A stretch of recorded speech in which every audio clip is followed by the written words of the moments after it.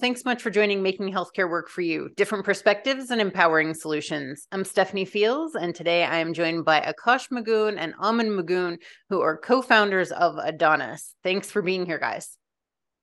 Steph, thanks so much for having us. We're excited to be on this time for the second time, but this time together. Yes, I know. I'm excited that you guys now have this shared story together to tell about all the great work that you're doing. So whoever wants to take it away, why don't you tell us about Adonis, what you're doing, and how you're trying to change the industry? Adonis is a revenue cycle intelligence and automation platform that is tuned specifically for healthcare organizations of varying different shapes and sizes. Within healthcare today, annually, the United States, we spend about $4.3 trillion in expenditure, and nearly one of every seven of those dollars is actually attributed to the cost of collecting revenue from both patients and payers, as well as other insurance-related activities. So when you zoom out and you think about the sheer amount of money that's going into just collecting revenue, if you're a healthcare organization, it's in excess of $600 billion annually. And so Adonis as an organization looks to automate the end-to-end revenue cycle for healthcare organizations through a combination of data integrations that we have with the systems of record within these healthcare organizations, and then installing automation that's powered by machine learning. If you think about the typical CFO or COO of a healthcare practice group, they typically have to make a pretty big decision around how to manage their revenue cycle and submit claims to insurance companies, but also collect responsibilities from patients. And it's pretty surprising to us that almost always the best option that any of these CFOs have is to outsource that function to a third-party group known as the medical billing organizations. And these groups typically are charging 6, 7, 8% of that clinic's top line number in terms of their fee to collect. And that was always the second most surprising thing to us about the relationship. The first most surprising thing is that most medical groups have a 86 to 88% net collection rate, which means that CFOs are almost always leaking over 10% of their revenue in rejections and denials and money not coming back from insurance companies. And so that was one of the founding principles of Adonis, which was how do we build a software experience that can actually automate the medical billing process while decreasing the cost to collect at the same time. Why are there so many denials? Because it seems like people have insurance. In theory, there's, prior authorizations, you get approved for these things. So what causes that? Why is there such a big hang up with all of these denials? From our experiences, there's been really like three big buckets of denials. The first bucket of denials are what we would classify in the clerical and typographical bucket, where because so many of these systems where the data lives aren't really speaking to one another, these medical billers are humans that are taking information from systems and putting it onto claims, usually manually, which is prone to a lot of random error. For example, you submit a claim for somebody named Sarah, and the medical biller by accident marks that she's a male instead of a female, that'll get denied. If you put somebody's birth date that's incorrect on the claim, that'll get denied. If you fat finger the member ID or the group ID, that'll get denied. And so that's a pretty big bucket of claims that we think can be completely mitigated with better connectivity between systems. The second bucket of claims are claims that are denied for some sort of medical or clinical reason. Aetna might deny a claim saying that, hey, dermatologist, you removed a mole from somebody's hand, for example. We don't think this is medically necessary. Prove to us why it's medically necessary. And then the third bucket of denials is around eligibility, which is this patient actually eligible for this benefit with this doctor and this insurance company? And we think bucket one, the clerical and typographical errors, are completely avoidable. And then on the eligibility piece, if you intake a patient properly and you're validating their benefits prior to a visit, that can be completely mitigated as well. So much of what you're able to do is help eliminate these claims from even happening, the denials from even happening, because as you've been doing this for almost a year now, your machine learning is allowing you to take the entire data set that you have and learn from, like you said, the denial in the case of something being removed from a hand. Why is that medically necessary? So if there's another similar claim that comes through, you guys are able to proactively go in there. So how important is that advantage to be able to use all of the data that you have and apply the machine learning for the benefit of these providers? Something that we say all the time is that the answers to medical clinics' denials and biggest revenue cycle issues lives within the data that they already sit on top of. And so it turns out that many of these denials that happen are happening over and over and over again. But because the medical billers that are the only ones actually seeing these denials are oftentimes so in the weeds on the individual work that they're doing in that given day, they don't really have the ability or the time to zoom out to look at the bigger picture. And so that's something that Adonis spends a lot of time on, not only within individual customers that we have, but throughout all of our customers that we have in specific specialties. And so when we have a derm clinic in LA that might have a denial from Aetna for XYZ reason, and we're submitting a similar claim for a different customer of ours that might be in the Northeast to a similar insurance company, our machine learning models and our claims engines are actually picking up on those rules pretty instantaneously. And so we're making sure that those mistakes aren't being made over and over again. But it's a continuous game of cat and mouse, in our opinion, because the insurers on the other side constantly are changing their rules to make it harder and harder to get claims approved. But benefits and schedule of benefits are often times changing as well, year over year as Americans enroll in new benefits. And so it's a continuous game of cat and mouse, and there's never going to be kind of a done in our space. It's always going to be continuously learning how do we get claims across at very, very high accuracy levels. What does this mean to the providers in their daily life? Does this eliminate some of the frustration that they have? Does it increase their profitability? Does it increase their ability to treat more people? Or what does their life look like? Because it seems like there would be an immense burden eliminated by having this solved for them. So if you think about some of the things we learned coming out of the COVID pandemic, which accelerated a lot of the trends that are already taking place, provider burnout and administrative burden have been kind of at the top of the list of things that have been shown to be the biggest vulnerabilities in the healthcare system. And when you think about a healthcare organization, they're spending so much time, money, and resources to get paid by both patients and payers. And so creating more consistency, more predictability at a lower cost for the healthcare organization means that they can now shift their focus away from revenue collection activities to improving clinical outcomes, being more competitive as an organization, and ultimately driving the cost of care down. And so by alleviating the healthcare organization of this quandary that is revenue cycle, we're really poised to make a significant impact over time and in aggregate and in a macro perspective on how care is delivered in the United States. And that's something that I think Akash and I are most excited about, is the macro impact of what it means to create less pressure on these healthcare organizations. If you're a physician entrepreneur that's running your own clinic, or even slightly larger clinics that have operation teams, it's still very mind-boggling to us that revenue collection is such a big area of pain in terms of running those businesses. If the three of us decided to go start a coffee shop, for example, one of the first decisions that we'd probably have to make is figuring out what point of sale system that we use. And we'd probably call up Square or Clover or one of the competitors, and we'd realize that they charge a transaction fee for every credit card we swipe, which is pretty status quo. But if at the end of the month we knew that we were supposed to be getting $1,000 back from all the credit cards we swiped, but Square came back to us saying, "Hey, we're only going to give you 87% of what you thought you were getting," that would make it pretty hard to run a coffee shop. That means that we can't go order the next supply of beans or cups or marketing material. And if this same challenge existed running any other sort of retail store, in our opinion, it would really stifle the pace at which people would probably go into business.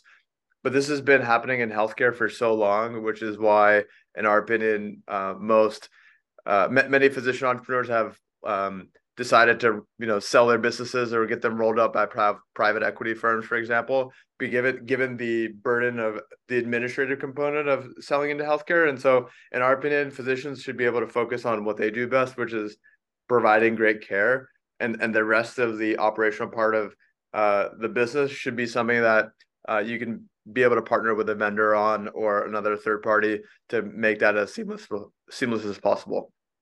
I love that analogy to the coffee shop, because that does put it into perspective, when you're really expecting that and then you don't. Because I think with healthcare, honestly, we've kind of become immune to these issues. We're just like, okay, that's how it is. We don't expect a stellar experience, which is unfortunate because we should. It is literally the health of us.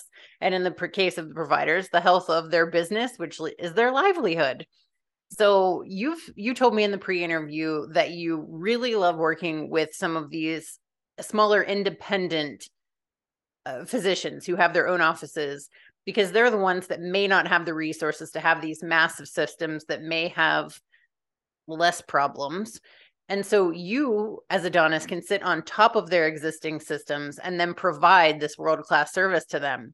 So when you work with them, what is that experience like when they see that they've probably been experiencing this, 87% of their claims coming through, and then being like, oh my gosh, we're in the 90s, or what does that look like for them when they start using you guys?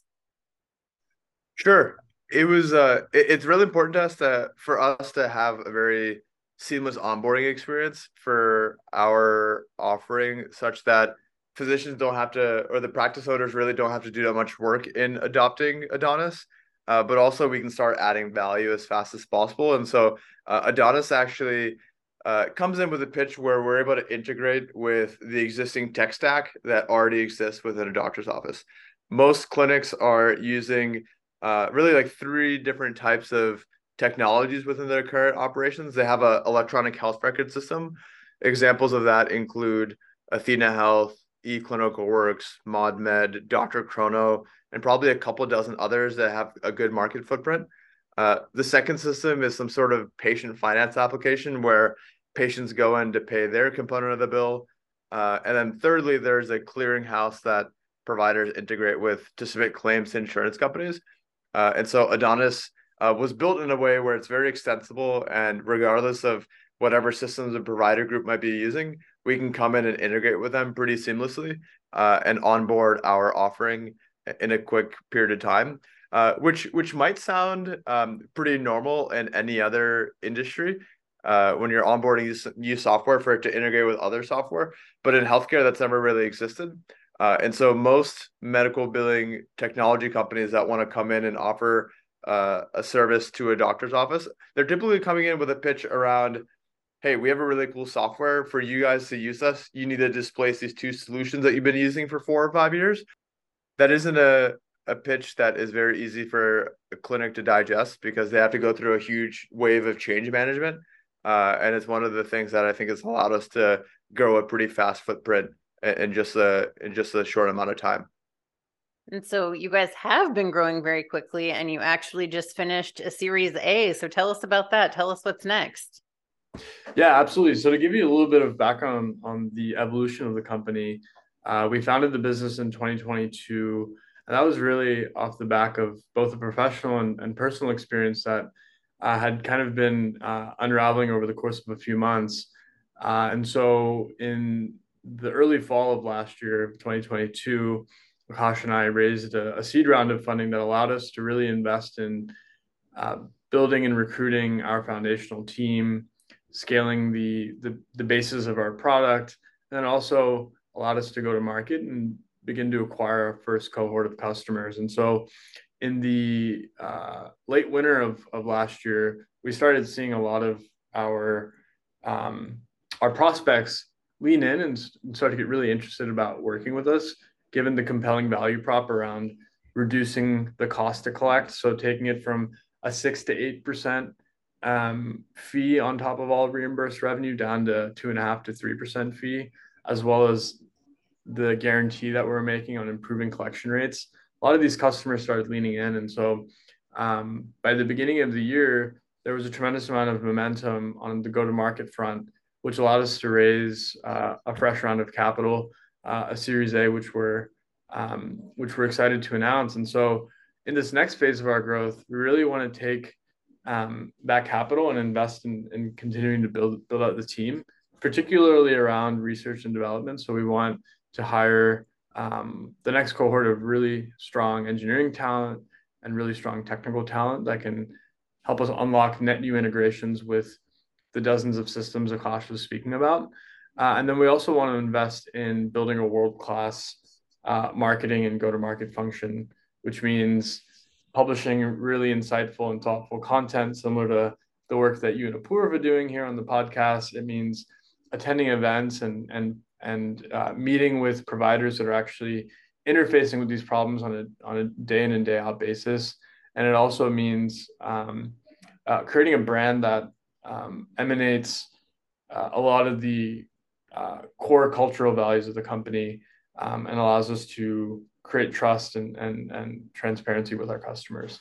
Why is that so important to you? I like that you talked about the core values. Why is that so important to consider when you're building this company and how you're working to transform healthcare? That's a great question. When we interface with a potential buyer of our software, what we're essentially asking them to do is put their faith in our business in terms of transitioning over the core lifeblood of their organization, how they get paid over to Adonis. And so making that leap or making that decision is not a trivial undertaking for these healthcare organizations. And so for us to be able to create a brand that is built off of the basis of trust and wanting to do the right thing by the provider and their patients, we think it's not only accretive to what it is that's important to Akash and I, but also accretive to becoming a thought leader and a subject matter leader in the space. And so it's super important that our cultural values are aligned with the brand that we're creating. Why is this the most important thing for you guys? I know it's important that you want to do this as brothers and build this legacy together. Why is this the part of healthcare that you've tackled? What makes this that, the thing that can tip the scales for you guys to truly make a change? If you think about any of the interoperability that's been brought to healthcare, or the idea of moving electronic health records to the cloud, or you think about insurers becoming more digital, the whole reason any of that exists is to improve the flow of money between those that are providing services and those that are taking the services.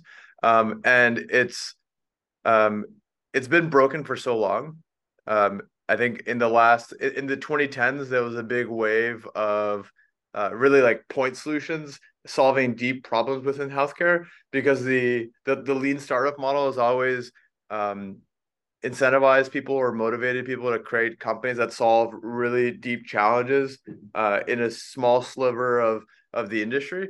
And what we've learned over the past couple of years is that this growth in point solution businesses has actually exacerbated the problem, where there's so many solutions in place to solve different problems within different clinics that the connection of those is actually what is actually now breaking processes down. And so when we began learning about this problem at a deeper level, I think at its core, Aman and I quickly realized that the biggest problem here was one of a data engineering challenge, which is the data lives in so many different places, and to actually accurately solve the problem, we needed to connect it all together. And so it's a really massive problem that is not going to get solved, in our opinion. B, we knew that it was a data engineering challenge at its core, and that's really the background of both Aman and I. Aman, as you know, comes from a product background and has spent most of his career building products that connect various large data sets together. And I come from a data engineering and a computer science background, and that's been very much my focus as well. And so thematically, I think what we've done throughout our careers is all very, very similar from a technical standpoint. It's just that medical billing and revenue cycle is probably from a magnitude of a problem perspective, the biggest that we've seen in terms of the impact that we can bring. And so we're looking to come in and take a space where 1 out of every $7 spent on healthcare is actually spent on medical billing. We're trying to figure out how to remove that completely. But if you think about the 1 out of 7 number, that's 14% of healthcare that's spent on insurance and medical billing related activities. And if you think about what that additional 1 out of every $7 can do, think about all the pharma research that can go on with that. Think about the better patient experience that providers can deliver after uncovering that additional spend. Think about the additional benefits that insurance companies can give to patients when they don't have to worry about going through this burden of figuring out what claims to approve and deny. I think that's really why we're solving this problem. That's awesome. Thank you guys for being here and sharing this. It was really enlightening to learn about what you're up to with Adonis. Thank you, Stephanie. Appreciate it. And thank you all for watching. We'll talk to you soon. Bye-bye.